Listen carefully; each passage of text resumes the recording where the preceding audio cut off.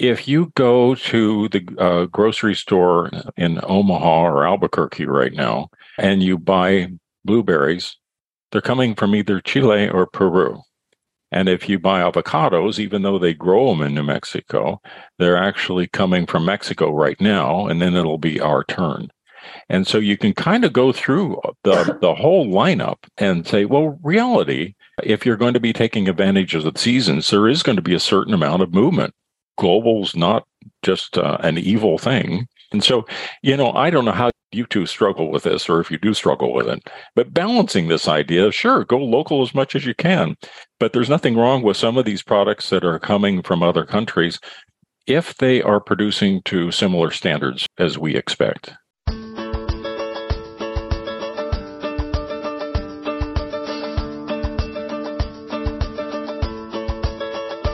It's time for conversations about our food and how it's grown on Farm to Table Talk with your host, Roger Wasson.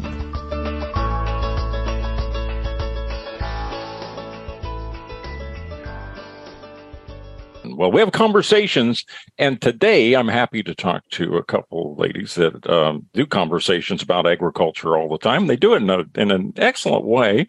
One's coming to us from New Mexico, one from Nebraska, Tara Vander Dusen and Natalie Kuvarik, and they are co-hosts of a podcast themselves, Discover Agriculture, co-founders of the online Elevate Agriculture. It's great to have you both with me. I've had you as guests before in the case of Tara, and to have you both here and know you listen to my podcast too. Hey, welcome. Thanks for being on Farm to Table Talk. Yeah, thanks for having us. We're excited to be here. I'd like to have you be here too in California, but you need to bring a boat. We've been having floods, and power's been off at my place a couple times already. And there's people that have had their power off now for nearly 2 weeks as we record this. So I wanted to go where you guys have hung out lately. You were chasing farmers and conversations about farmers all the way to the Caribbean. You were in Puerto Rico. What's that all about? Yeah, we just got back from Puerto Rico just a couple of days ago, and we were there for the American Farm Bureau convention, and we actually recorded our podcast, Discover Ag, live on stage from that convention.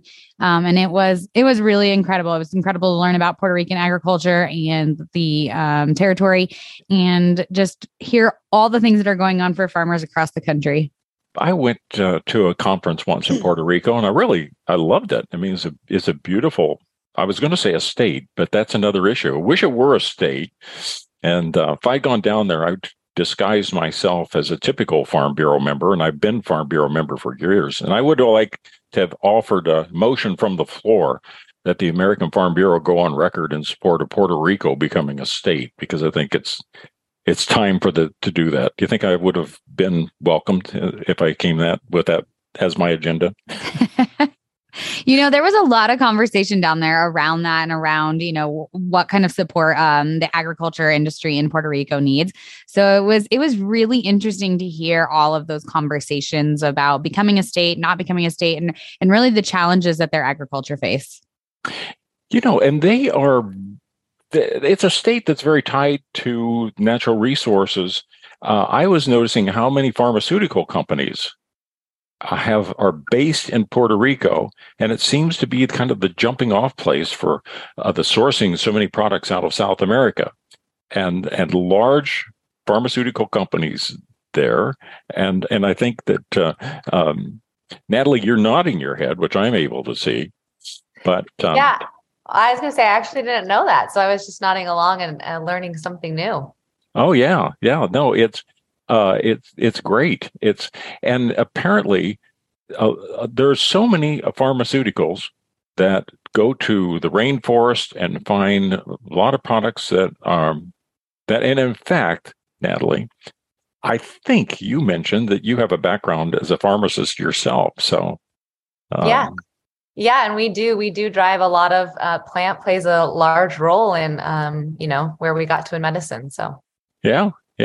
Well, that's great. Well, I have, let's talk about some more, though. When you end up having the American Farm Bureau go down there, and they have a large representation that came, I suppose, from every state in the union.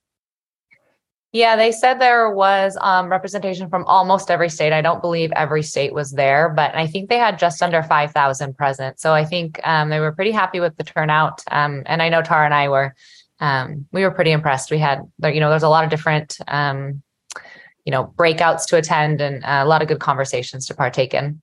Yeah. So what surprised you?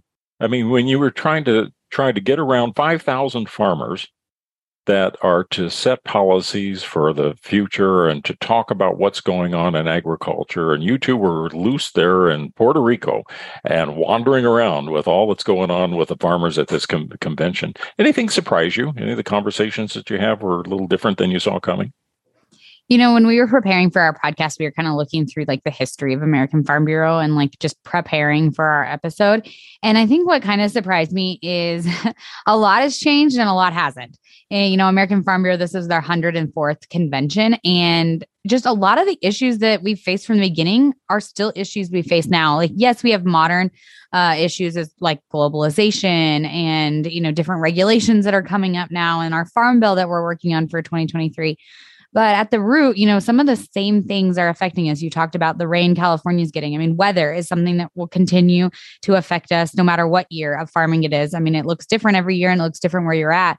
But there's just, some things at the foundation of farming that kind of, I guess, stay consistent over the years. Yeah. I have to brag a little bit on some of my family heritage because my great-grandfather was on one of the original boards of the American Farm Bureau, actually and was on the state board of directors for the Illinois Farm Bureau just after it was becoming the Illinois Agricultural Association. So I'm proud of that heritage. That's amazing. Yeah. No, it's great. So Farm Bureau has been playing an important role for a long time. So I think it's really good that you went there and you were having conversations. And if people want to catch up those conversations, that I heard some of that already, but why don't we tell them right now where they can go hear your trip to Puerto Rico and what was on the minds of the farmers you talked to there? Yeah, our podcast is Discover Ag, and it's available anywhere you're listening to podcasts. So if they search that, and we also, if you're more interested in like that continued theme of Farm Bureau conversations, we actually interviewed President Duval too as an older episode. So the Puerto Rico one will, depending on when you air this, the Puerto Rico one will be near the top. But if you scroll down a little bit, you'll see one with President Duval on there as well.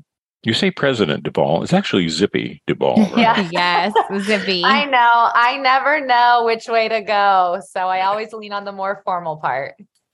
On that trip back from Puerto Rico, and you're heading back to New Mexico, and you're heading back to Nebraska, and you're flying over all this agriculture as you come north. What's on your mind?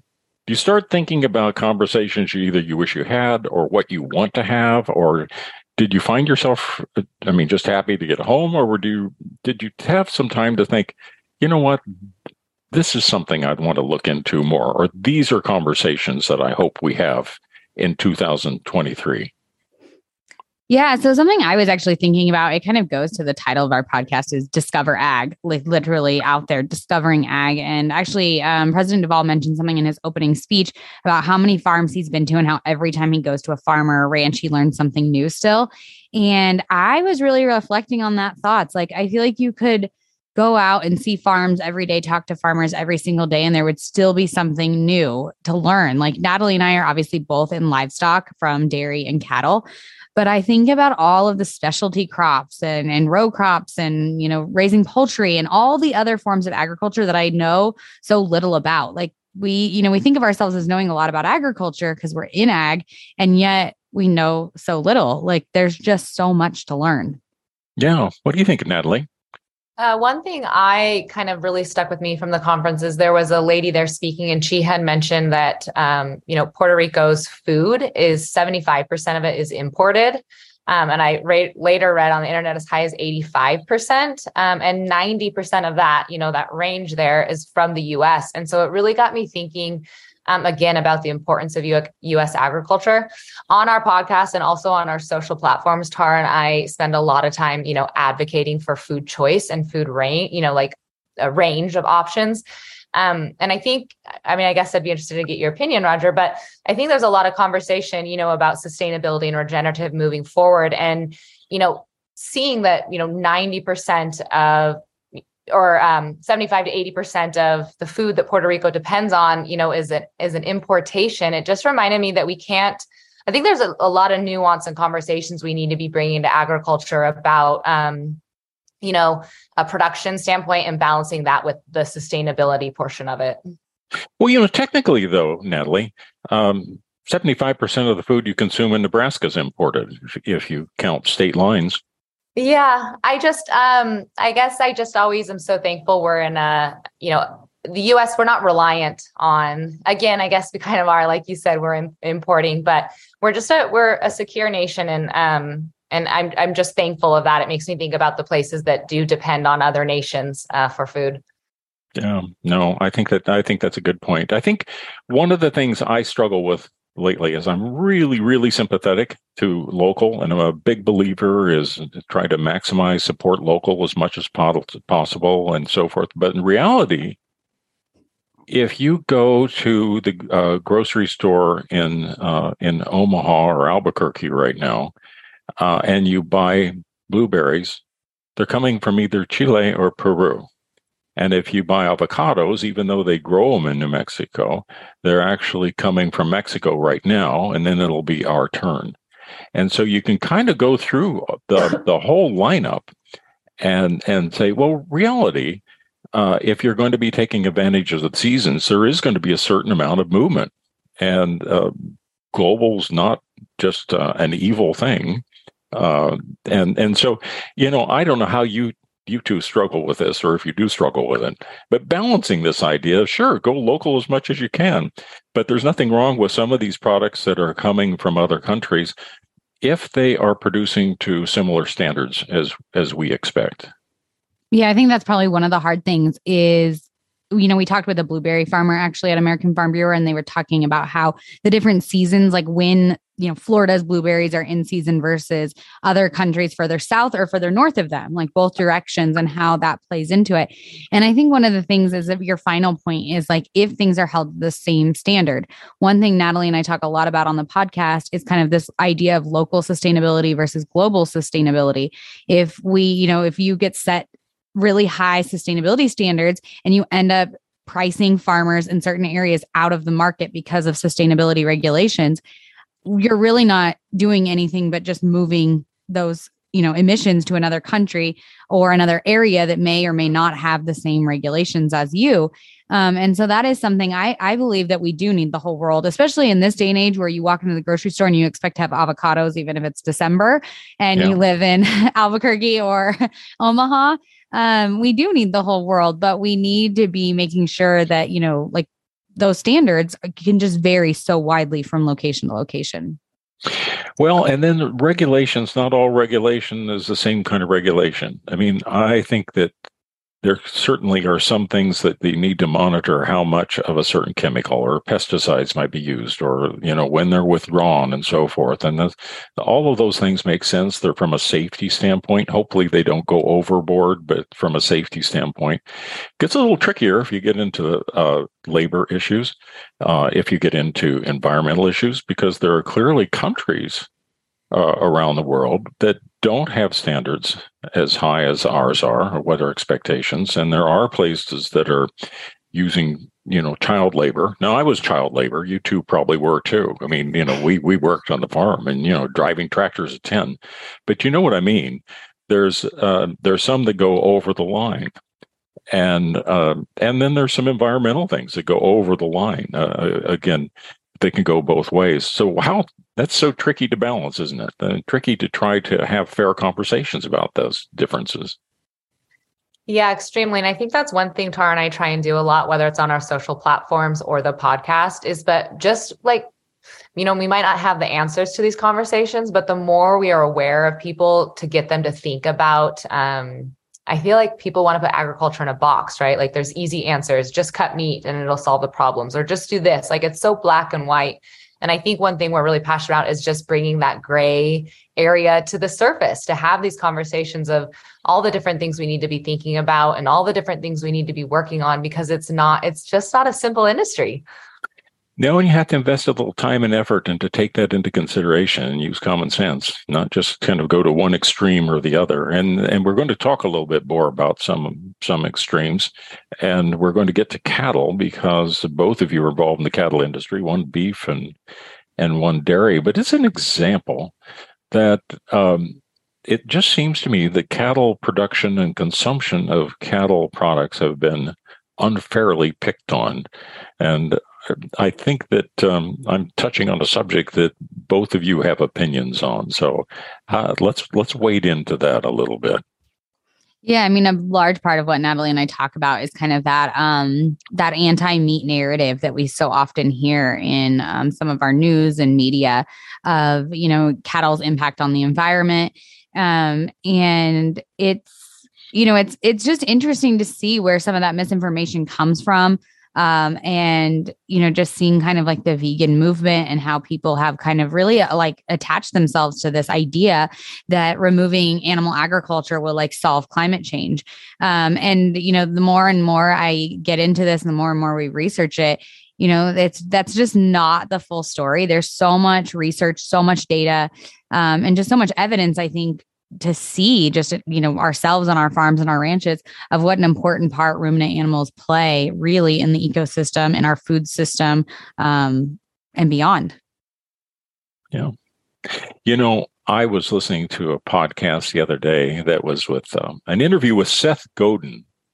And I like him a lot. I've read his books and it's like small is the new big and things like that, that if you're a small podcaster, you're going to love his story. And he says, pay attention to not trying to have like 1 million people you're talking to, but 2 or 3, and get narrow with your target on your message.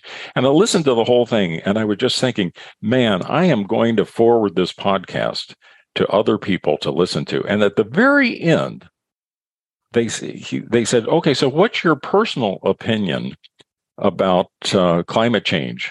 And he said, cows are the problem. And I'm just like, smack my head. Oh, no. And I think, oh my gosh, this is a really smart guy. I respect so much of what he's saying. And he just goes on and on about saying, there's no place for cows. Why do we have cows? And I thought, I can't believe I'm hearing this. And and how do we get to somebody getting on a show like that has a few more listeners than I do and influential people? And they say, gee, Seth Godin's really smart. And if he says there's no reason for cows, there must be something to it. I'm sure I'm not the only one that has that experience. You two must hear it all the time. Yeah, no, it's scary. Like you said, we got to this point where, whether we hold the person in high regard or don't even know the person at all, there's a plethora of them out there that, believe this narrative, that have fallen kind of to this propaganda. And Tara and I talk a lot about this, just personally and obviously also on our, platforms. But, I feel like a lot of times I'm weighing the internal battle of, are we making, a mountain out of a molehill? Do we need to get out there and advocate for our industry to the extent we do? Do we need to be worried about, the vegan narrative, the plant-based, all of these things? Or, is it just a really loud voice, right? Like, what's the actual silent middle thinking? Or, are we just getting too, defensive as an industry? But then I'll think that, and then something like that will come along. It'll just hit me right in the head, whether it's like a friend who sent me a text that they were, walking through a museum in Chicago, and there was a huge thing on there about, cows are the problem. That's not what it said. But again, that narrative, or like you said, you listen to a podcast that has, millions of impressions on it, and they end with that simple statement. And it does remind you that, I don't really know what the silent middle's thinking, but it's really important that, that side of the spectrums, they're loud with their message. And so we kind of need to remember to be loud with ours too. On the other hand, they didn't jump out there when we started identifying the problems with carbon and say, we just need to stop having cars. Yeah. Nobody said that. Right. No, it's a lot easier to, make the change of no steak on your plate than it is to, bicycle to work every day or to give up your international flights or a lot of the other things. I mean, if you look at data from the EPA, agriculture as an entirety, we account for 11% and animals all the way, it's less than 4%. And if you look at what, industry is or transportation, they're up in the 20%, but, no one wants to have that conversation or make those, if they truly care about climate change, it's really hard to make those, bigger changes than it is to say, well, I'll just order a salad instead. Yeah. Well, and I think the thing too is what's more important than food. Sometimes I look at those figures and say, don't we think it should be twice as high? I mean, instead of the stuff that we are doing, we should be, there should be a higher percentage for food and agriculture because what's more important than food production? But I don't think I'm winning any awards with that argument yet. But I just wrote that, though I had to type up something, and that's like I feel like the new thing I tack on is like, yes, our industry, as I said, is as a whole 11%. But think about what we're doing, like what that 11%, the end of it. And I don't even think that's brought into the conversation, which is extremely, kind of one, frustrating, but two, disheartening. Yeah. The food and fiber and clothing. I mean, just our everyday like essentials are coming from agriculture. Like, we want our number to be less and less and less, but we want to feed more and more and more people. Well, and to take the car thing a little bit further, the one I've always looked at is that people understand that we're not going to do without cars. Some people may be persuaded it works for them to go, with a Tesla rather than a Hummer. Although now they're making Hummers electric, and and in fact that's where the top end on these new EV cars are. But people get that. People get that if they're concerned. They say, fine. I'm going to cut back on my usage and I'm going to try an electric car. I'm going to try using a bicycle more often. All these things, that's fine.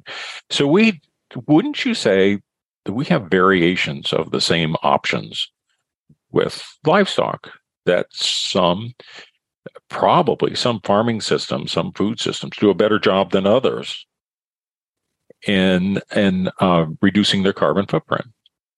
And do you talk about that? Should we talk about that? Yeah, I think that's an important question. I think that our food system is extremely complicated and integrated, as you well know. I think that sometimes in ag, we start focusing, or when we're talking about food, we focus like on a single food group or a single thing, a single piece of it, whether that be animal-based or plant-based or regenerative versus organic.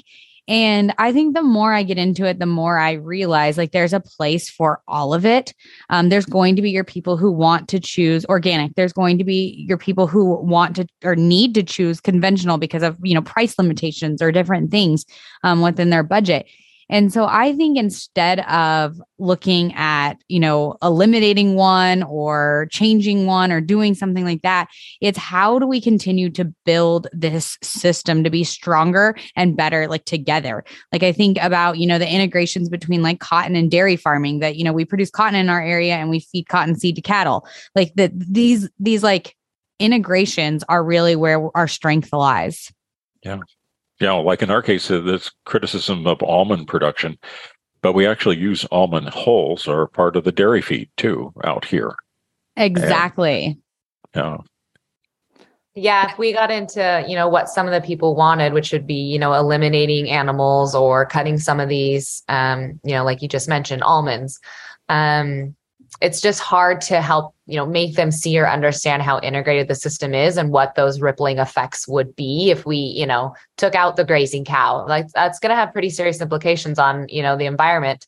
And so I just, they just don't see it the way we see it when we're immersed in it every day and understand it better. I think that I want to go back to your flight home from Puerto Rico, because when you look out plane windows and go across the United States, at least, there is a lot of land that you couldn't possibly use for anything else. I mean, it has potential to be utilized by ruminants, but I don't know why that message can't sink in. People don't want to stop and think about that. When they get on a plane, and maybe they're just glad if their plane goes anywhere these days, but they get on a plane and they look out the window and you see forever and ever and ever and say, wait a minute, where are we going down there? Are we going to be growing, oranges and strawberries and cauliflower and broccoli and so forth? And well, in some gardens they will. But aside from that, there's a lot of land. The best utilization is grazing. And when you work with especially ruminants, now we'll talk about cattle, we shift into some other animals in a minute or two, but with ruminants, it's utilizing, creating a really high quality, nutrient dense product that you couldn't unless you were making use of the grasslands and the grasses. Yeah, arable land versus non-arable land is like one of my favorite conversations to kind of bring to my platforms. Because like you said, people just don't understand. They think that we can grow anything anywhere. And 2/3 of the land, farmland is marginal. We can't use it. My ranch is a perfect example of that. We're in, central Nebraska. We're right on the border of the Sandhills. And if you know anything about the Sandhills, you know that cows are cows have sustained it. Essentially, they play a huge role in maintaining that ecosystem. And that's just from a land standpoint. If you talk about like too hilly, too rocky, not fertile enough, you also have to talk about climates. I think we talked about avocados earlier. Like I'm not going to be growing that in Nebraska. And so, yeah, there's a lot of nuance to, the way we're using the land that people, they want to just, I think it stems from these documentaries that just say, well, whatever 70% or, whatever number they throw out there is of the land in the world is used for animal agriculture. It's like, well, yeah, because that's all that it can be used for. So we're actually we should be very grateful that we have cows out there grazing and turning it into beef. But again, that's just an easy, you said that, that Seth, I'm forgetting his last name, but he said, cows are the problem. It's like, they can put out one statement in 5 words that lasts forever. And we have to backtrack that. We have to, come on a podcast like this and talk about, 20 minutes explaining multiple sentences in a paragraph to undo that catchy tagline that now is stuck with people. So I'm remembering when I was growing up, my dad would get loads of cattle to put in the feedlot in the winter and come from your country. And I would bring it back to Illinois, and we put them in a feedlot, give them some corn, and I would clean the barns. We put the manure out on the fields, and it was a beautiful system. Yeah. But most of those feedlots have gone out of business. Most of the farmer feeders, there's fewer and fewer of those left. That's another issue, I guess. But one thing I wanted to go back to though, and that is Tara, from a dairy standpoint. Could you explain these digesters? Because there's been a lot of talk about how there's progress made on some dairy. Certainly here in California, we've been bragging about these digesters. That could you explain what they are and what they do?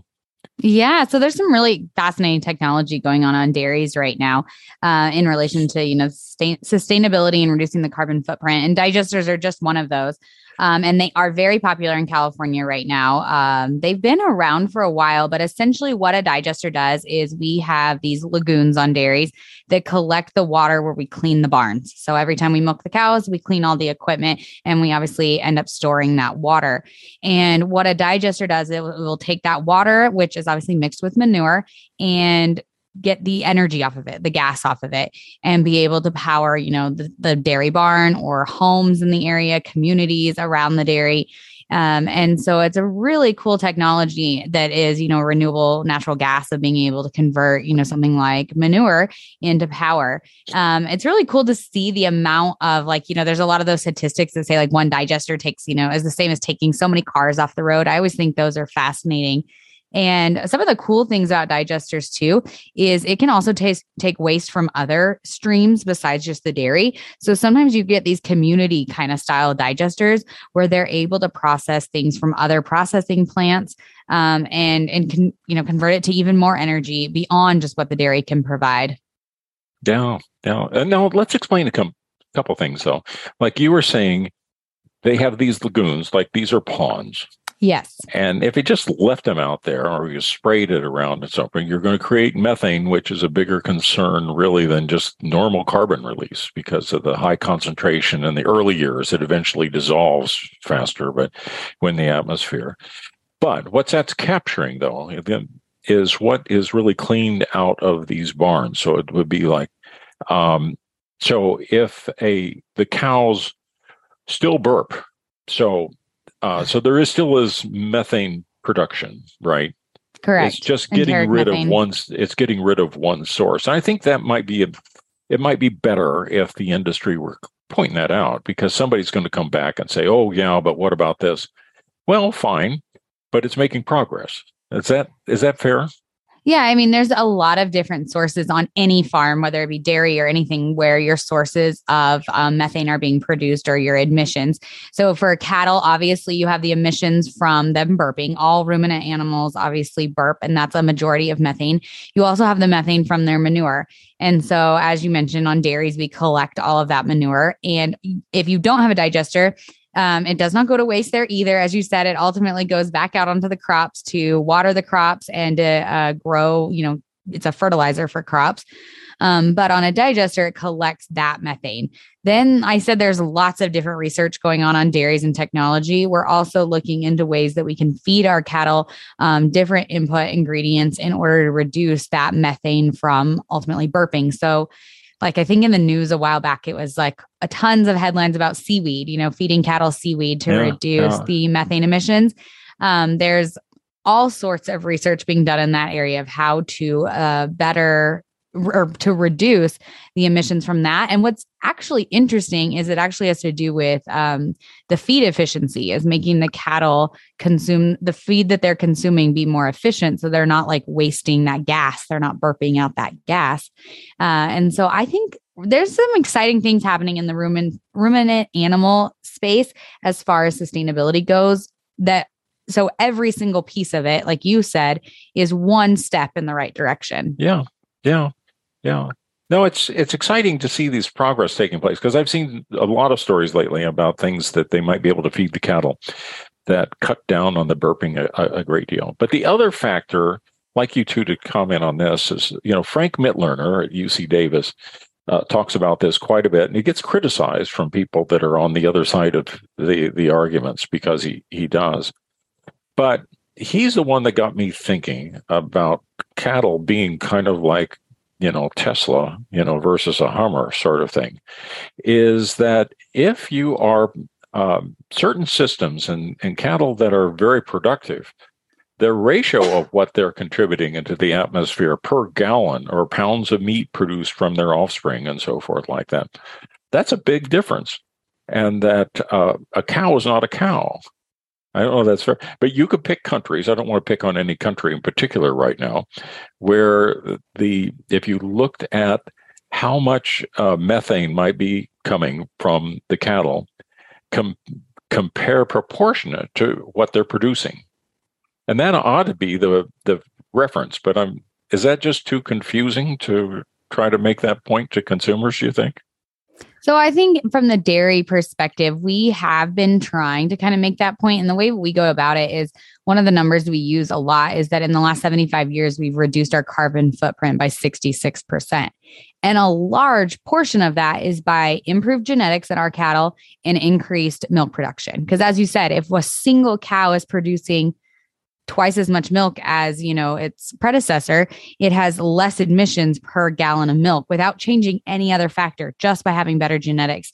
And so I do think we're trying to have that conversation, but as you said, it's a complicated conversation, and it can be turned around. A lot of times I've heard that consumers then react and say, oh, so they're just, machines, you're just trying to get as much milk or beef out of them as possible. It's about, efficiency. It's like, no, it's about improved genetics, improved nutrition. So I do think that there's work being done, and I think there's work to do in that space. I wonder whether you could actually make this point back to the country of origin issues too, because there are some countries that the cattle production is just much more efficient, and so they're producing a lot more in meat and dairy products. And anyway, I wonder if that shouldn't be a point. Natalie, Yeah, what would that be like?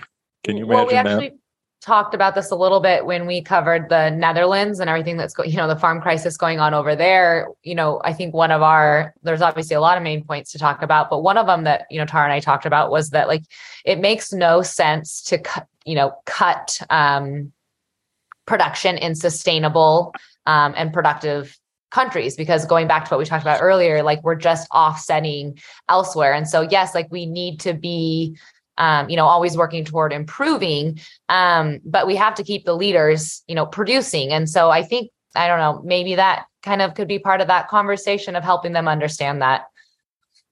It's a nightmare in one extent, because I can imagine getting to the point that you could be looking at a carton of milk that could come anywhere from the world. And you could say, well, I can drink this milk from New Mexico or Bangladesh. I don't want to just pick on them but I don't think they're listening. So I'm going to say Bangladesh. So, and you look at that and you say, I'm about to buy this milk, but the carbon footprint, because of the inefficiencies of the industry, is 10 times worse than if I get the milk from Tara's dairy in New Mexico. And if you really cared about it, that'd be kind of an interesting fact, wouldn't it?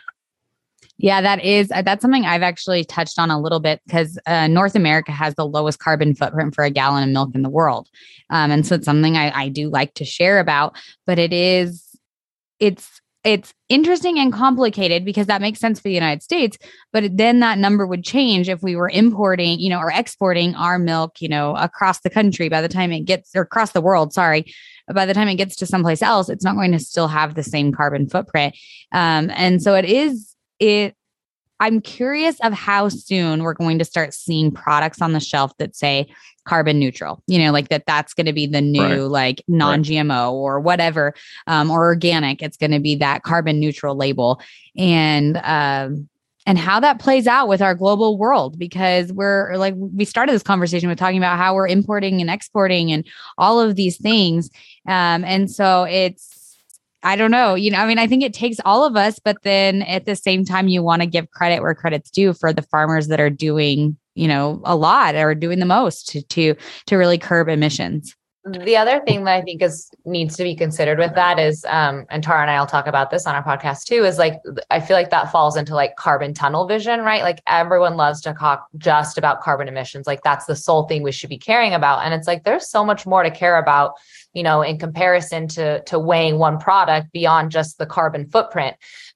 We talked about this specifically when Google was like thinking of rolling out that you do the recipes and it ranks the food in there with the carbon emissions, and, beef was at the top. And it's like, well, that's just, again, focusing on carbon. How about we weigh into account like the nutrition standpoint of beef? How about we weigh into account like what a grazing animal does for the ecosystem? And so I do think there's danger. Like Tara said, it is on one hand nice to, recognize low carbon footprints. On the other hand, it's like there's a lot of other things that aren't as easy to measure and aren't as easy to slap across the label that need to be in consideration. And a big one in my mind is obviously nutrition, because, animal proteins are one of the most nutritious things we can feed, and they might come with a little bit higher footprint than, one of the alternatives, but they're certainly not as healthy. Well, let's talk about that for a few minutes then, because you are representing products. Well, you're thinking about all of agriculture, but you're both involved in beef or dairy, which are considered, quote, red meat. And there's so many conversations right now that you say, well, if you're going to consider meat at all, don't eat red meat. That's coming back. I stopped hearing that for a while. But that distinction between what's red and what's white, and why the white might be better than the red, I don't think is clearly established by the science.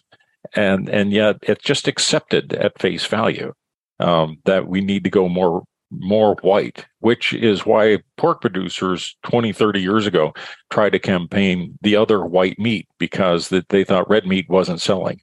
And then it just kind of faded because we don't talk about that much anymore. But what do you think about that? The way people have jumped on red meat in particular rather than just meat? Yeah, we were actually just talking about this in an interview earlier about how behind some of the science is on this and how behind some of the research is. When you really start breaking down the research behind, that like red meat causes cancer kind of claim out there, that blanket statement, there's not a lot of substance to those studies, and there's a lot of flaws to them. One of the things that I always think about when we're talking about this is a lot of times we compare a vegetarian or vegan diet to the standard American diet, which, as we know, has all sorts of different things in it beyond just red meat, right? I think we need to get more studies out there that are focused more on like whole foods diet with red meat being included and comparing that to then the other options out there. I think some of the challenges with that is obviously like studies are, expensive. They take a ton of time. And one of the issues is if red meat is the sponsor of those studies, that brings a whole nother, conversation into the mix of whether that can be like validated or, stands firm. That's the problem with whole natural products is that they don't have a sponsor. They don't have a big corporation that's making money off of manufacturing, adding ingredients and packaging and so forth. And so it ends up needing to be the industry to sponsor some of this research because otherwise it would never get done. Yeah. And Tara, just to kind of add to what Tara said, she, mentioned that like there are more studies coming out and stuff to show support or, obviously disprove, that red meat is bad. But I think going back to what I said earlier, it's just so hard to like kind of unring that bell. I mean, they have come out and redacted that like, the whole cholesterol, high saturated fat debate. And they've said that there's, no science to support that. But still people will, look at a pile of butter or look at a piece of that red meat and say, oh, well, I'm going to, get a heart attack from that. And it's like, well, there's tons of science out there now to say that like we were wrong. That's not true. But I just feel like they get these easy narratives in our minds and we just can't, for whatever reason, like correct them or move on to like the new science that's coming out. If you go back and look at when beef's popularity really started losing grounds to chicken, it was 30, 40, 50 years ago. And it used to be beef was like double the chicken consumption. And then chicken became, took off and was way in front of beef. What happened, though, back then was there was actually a nationwide meat boycott because of the price of meat. And there was a nationwide trucker strike. And in that meat boycott, the magazines that were writing about food at that time started noticing that if they put articles in about chicken recipes, they got a lot more attention. And they started going to researchers and others and say, give us more stories about how chicken's good for you. Because at the time, when you served chicken to company, it gave the impression that you were poor. You were, on your way to destitution. And so Americans were looking for an excuse to have chicken. And so anybody that had a theory or a story about how chicken might be better for you than beef was getting imprinted. So if you look at like all of the magazines back there, they were all doing readership surveys to see what would pay attention. And that worked, as people wanted to see them. And then the consumption was taking off and the stories about red meat and white meat. So I can get on a tangent on that. So you guys stop me. No, that's fascinating. I had no idea. And it makes me think of, how history plays such a large role. Like we kind of think that like the laws or what we're, up against right now is just going to affect, our generation or the next 10 years or whatever. But it's like, we have these things that we're putting into place or these marketing things that we're doing, or a single person, it kind of made me think of Ancel Keys and his role in like the food pyramid. It's like, there's singular things that can have a very vast effect on the future of food that it's just kind of scary, right? That one thing, one boycott of the meat and then the printing of the chicken could completely, flop the percentage of consumption or, Ancel Keys studies could write a whole entire food system. And Tara and I talked about this a little bit on our podcast when the White House was having their food convention with the Food Compass. It's like they hadn't done that for 50 years. And if we don't do it for another 50 years, it's like what takes place within those White House walls right now, it's going to have a big implication, on the future of food. Yeah. Yeah, and soon after, some of the studies started coming up with cholesterol studies about the same time. And some people looking ahead back when those right after the meat boycotts and all the push to chicken, the people that were doing research on seeing correlations between high cholesterol levels and meat consumption started getting published a lot more, which is interesting. Now, 30, 40 years later, eggs are back on the good list, and they're no longer, you have to give up eating eggs when you're keeping an eye on your cholesterol. You might take a statin and you're doing some other things that are sensible and exercising, but you don't have the prohibitions that we're hearing for 30, 40 years on don't eat eggs, stop eating eggs. And now it's kind of, whoops, we overstated that. Eggs are okay. Yeah, you say that though. And in some ways we're still like, it's crazy how long it takes for new studies to come out to be like in the mainstream, like advice. I have high blood pressure, and I was at the doctor recently, and he was like, we're keeping an eye on your cholesterol. And he was like, I think you should give up eggs. And I was like, what year are we in right now that you are telling me this? But like, obviously, whatever information he had, research he had was kind of outdated. And I mean, I didn't want to be the one to tell, the doctor with the MD, but I was like, this is kind of outdated information. And so kind of going back to this entire conversation about the White House, one study, one like popular marketing, whatever it is, can just have decades and decades of repercussions. Well, I don't want to leave. I don't want to leave Natalie out of this. Oh no, Tara, it's for you. I'm going to come back for a dairy thing too, because I happened to talk to my doctor, and she said my blood pressure was a little high, and she was going through the list of how many dairy products are you eating, and I thought, well, give them a break. I'm doing Greek yogurt, and I have whole milk, and and I don't eat a lot of cheese because I think I overate cheese some before.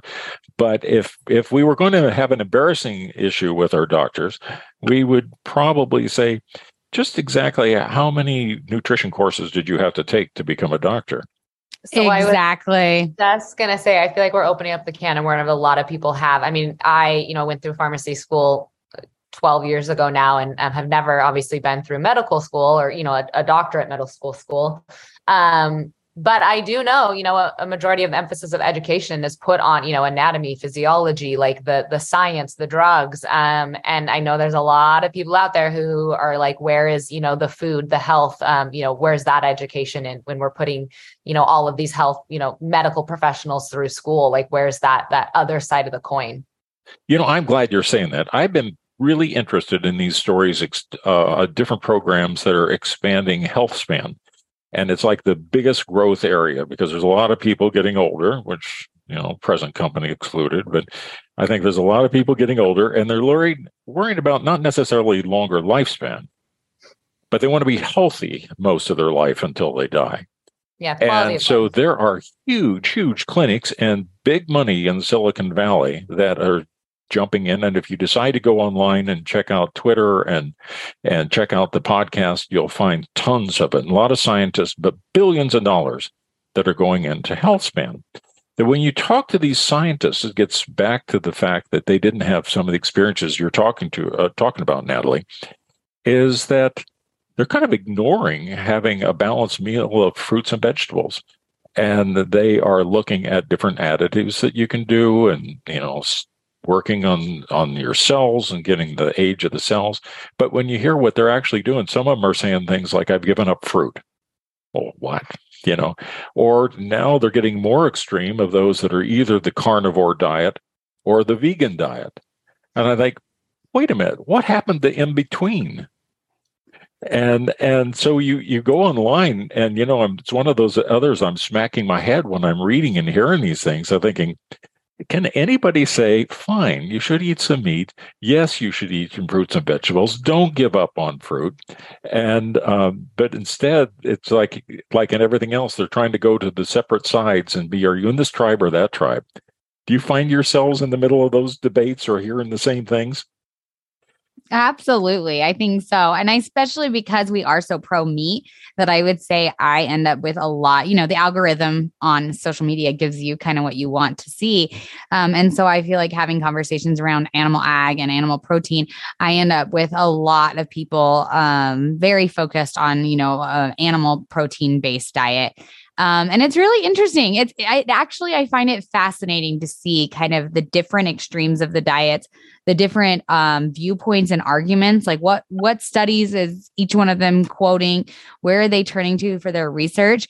And I think I'm in the camp with you that I'm kind of like everything in moderation. Like a little bit of everything is probably what's best for us.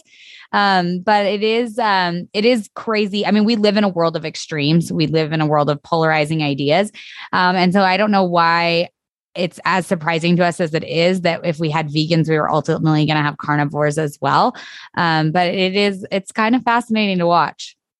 I listened to a guy the other day that I really like, and he's good, and he's gone plant-based, and he's quite proud of going plant-based. And but one thing that was interesting, he also, part of his plan is he goes to the gym and lifts weights once a week, and he always eats meat the day he goes to the gym.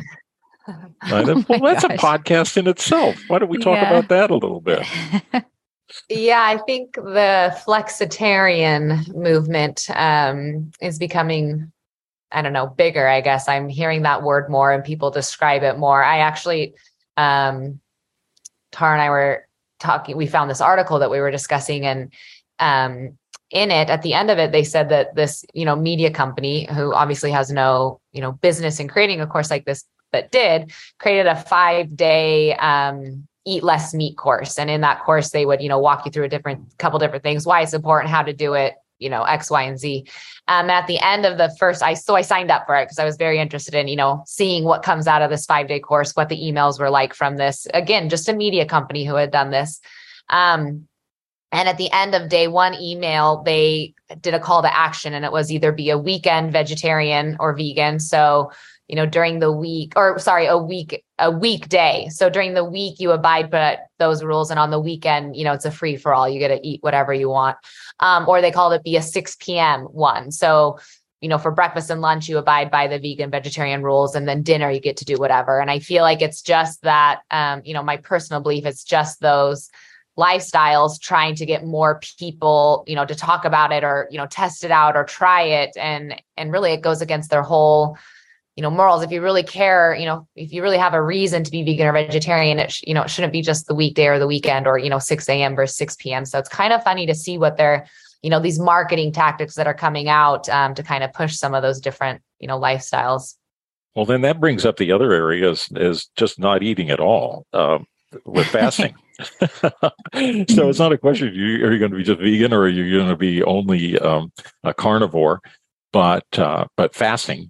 And I do the 16-8 intermittent, I guess it's called, but it's just the window. It's just a restricted eating. It works for me. I like it and seem to be useful. I eat anything I want in between that, but I kind of try to not eat late and don't eat much for breakfast, which some people will scold me for, I'm afraid.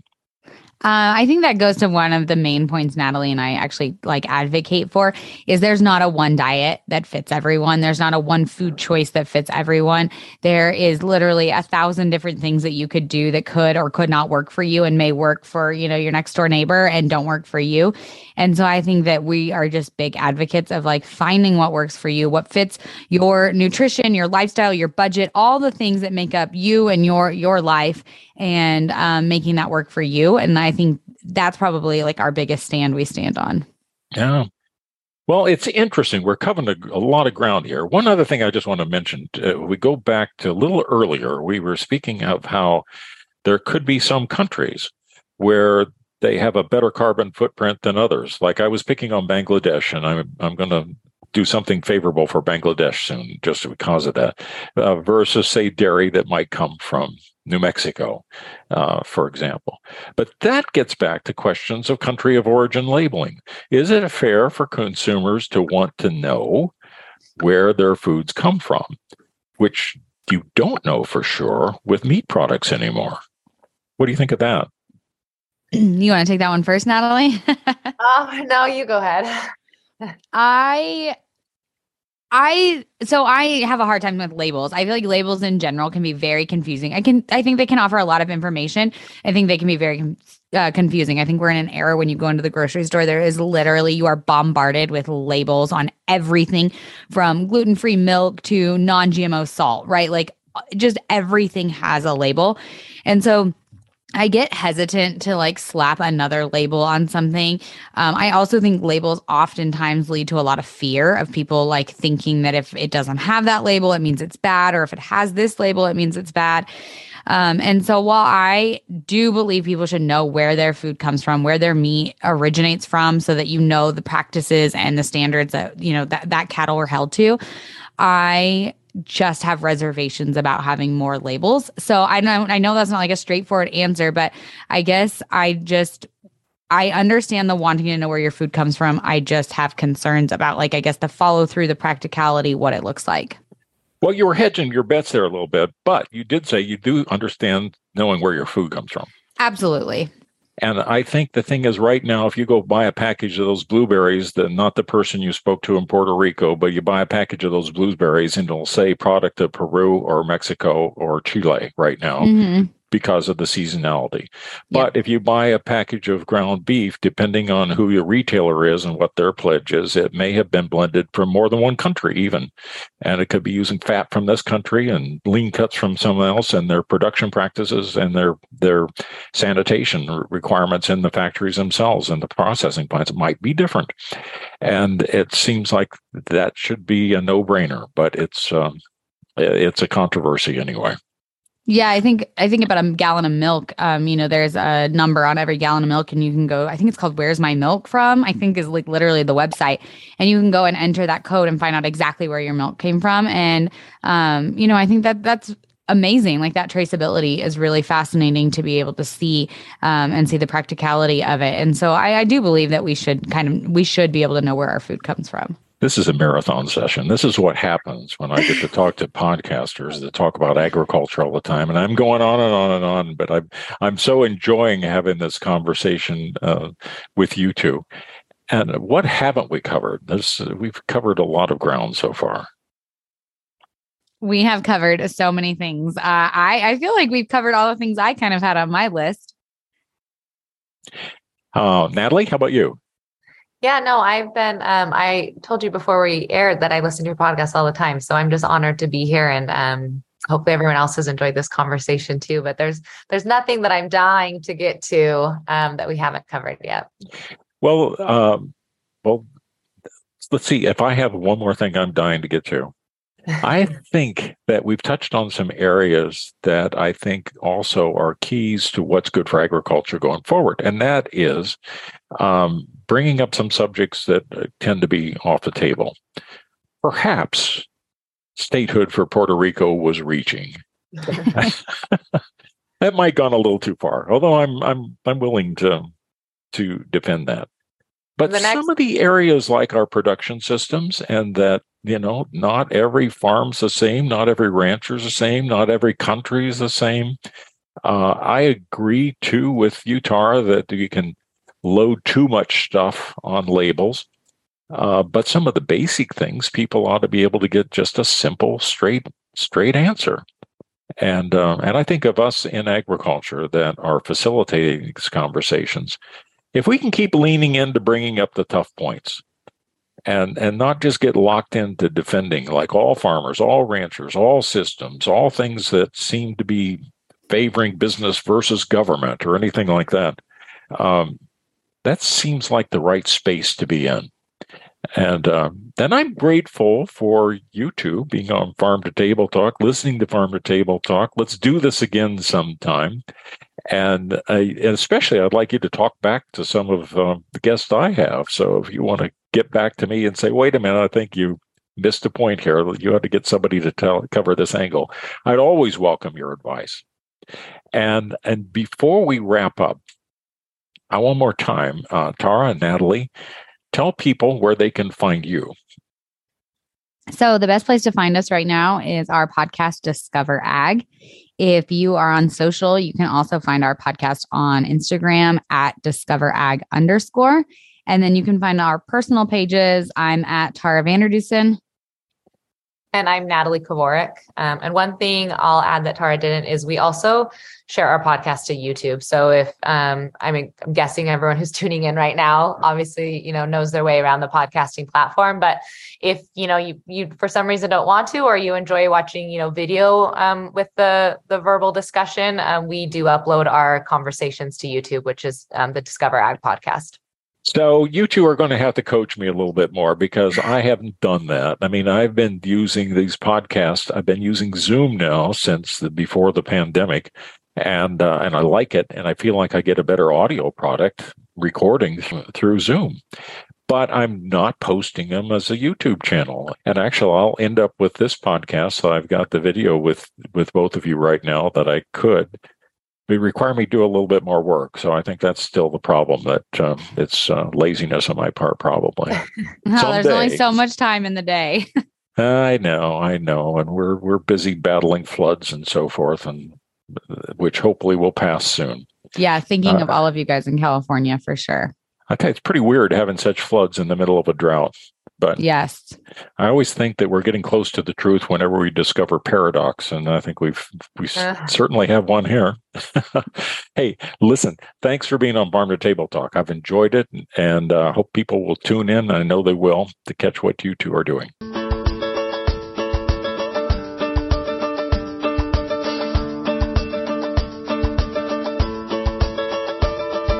You've been listening to Farm to Table Talk with your host, Roger Wasson.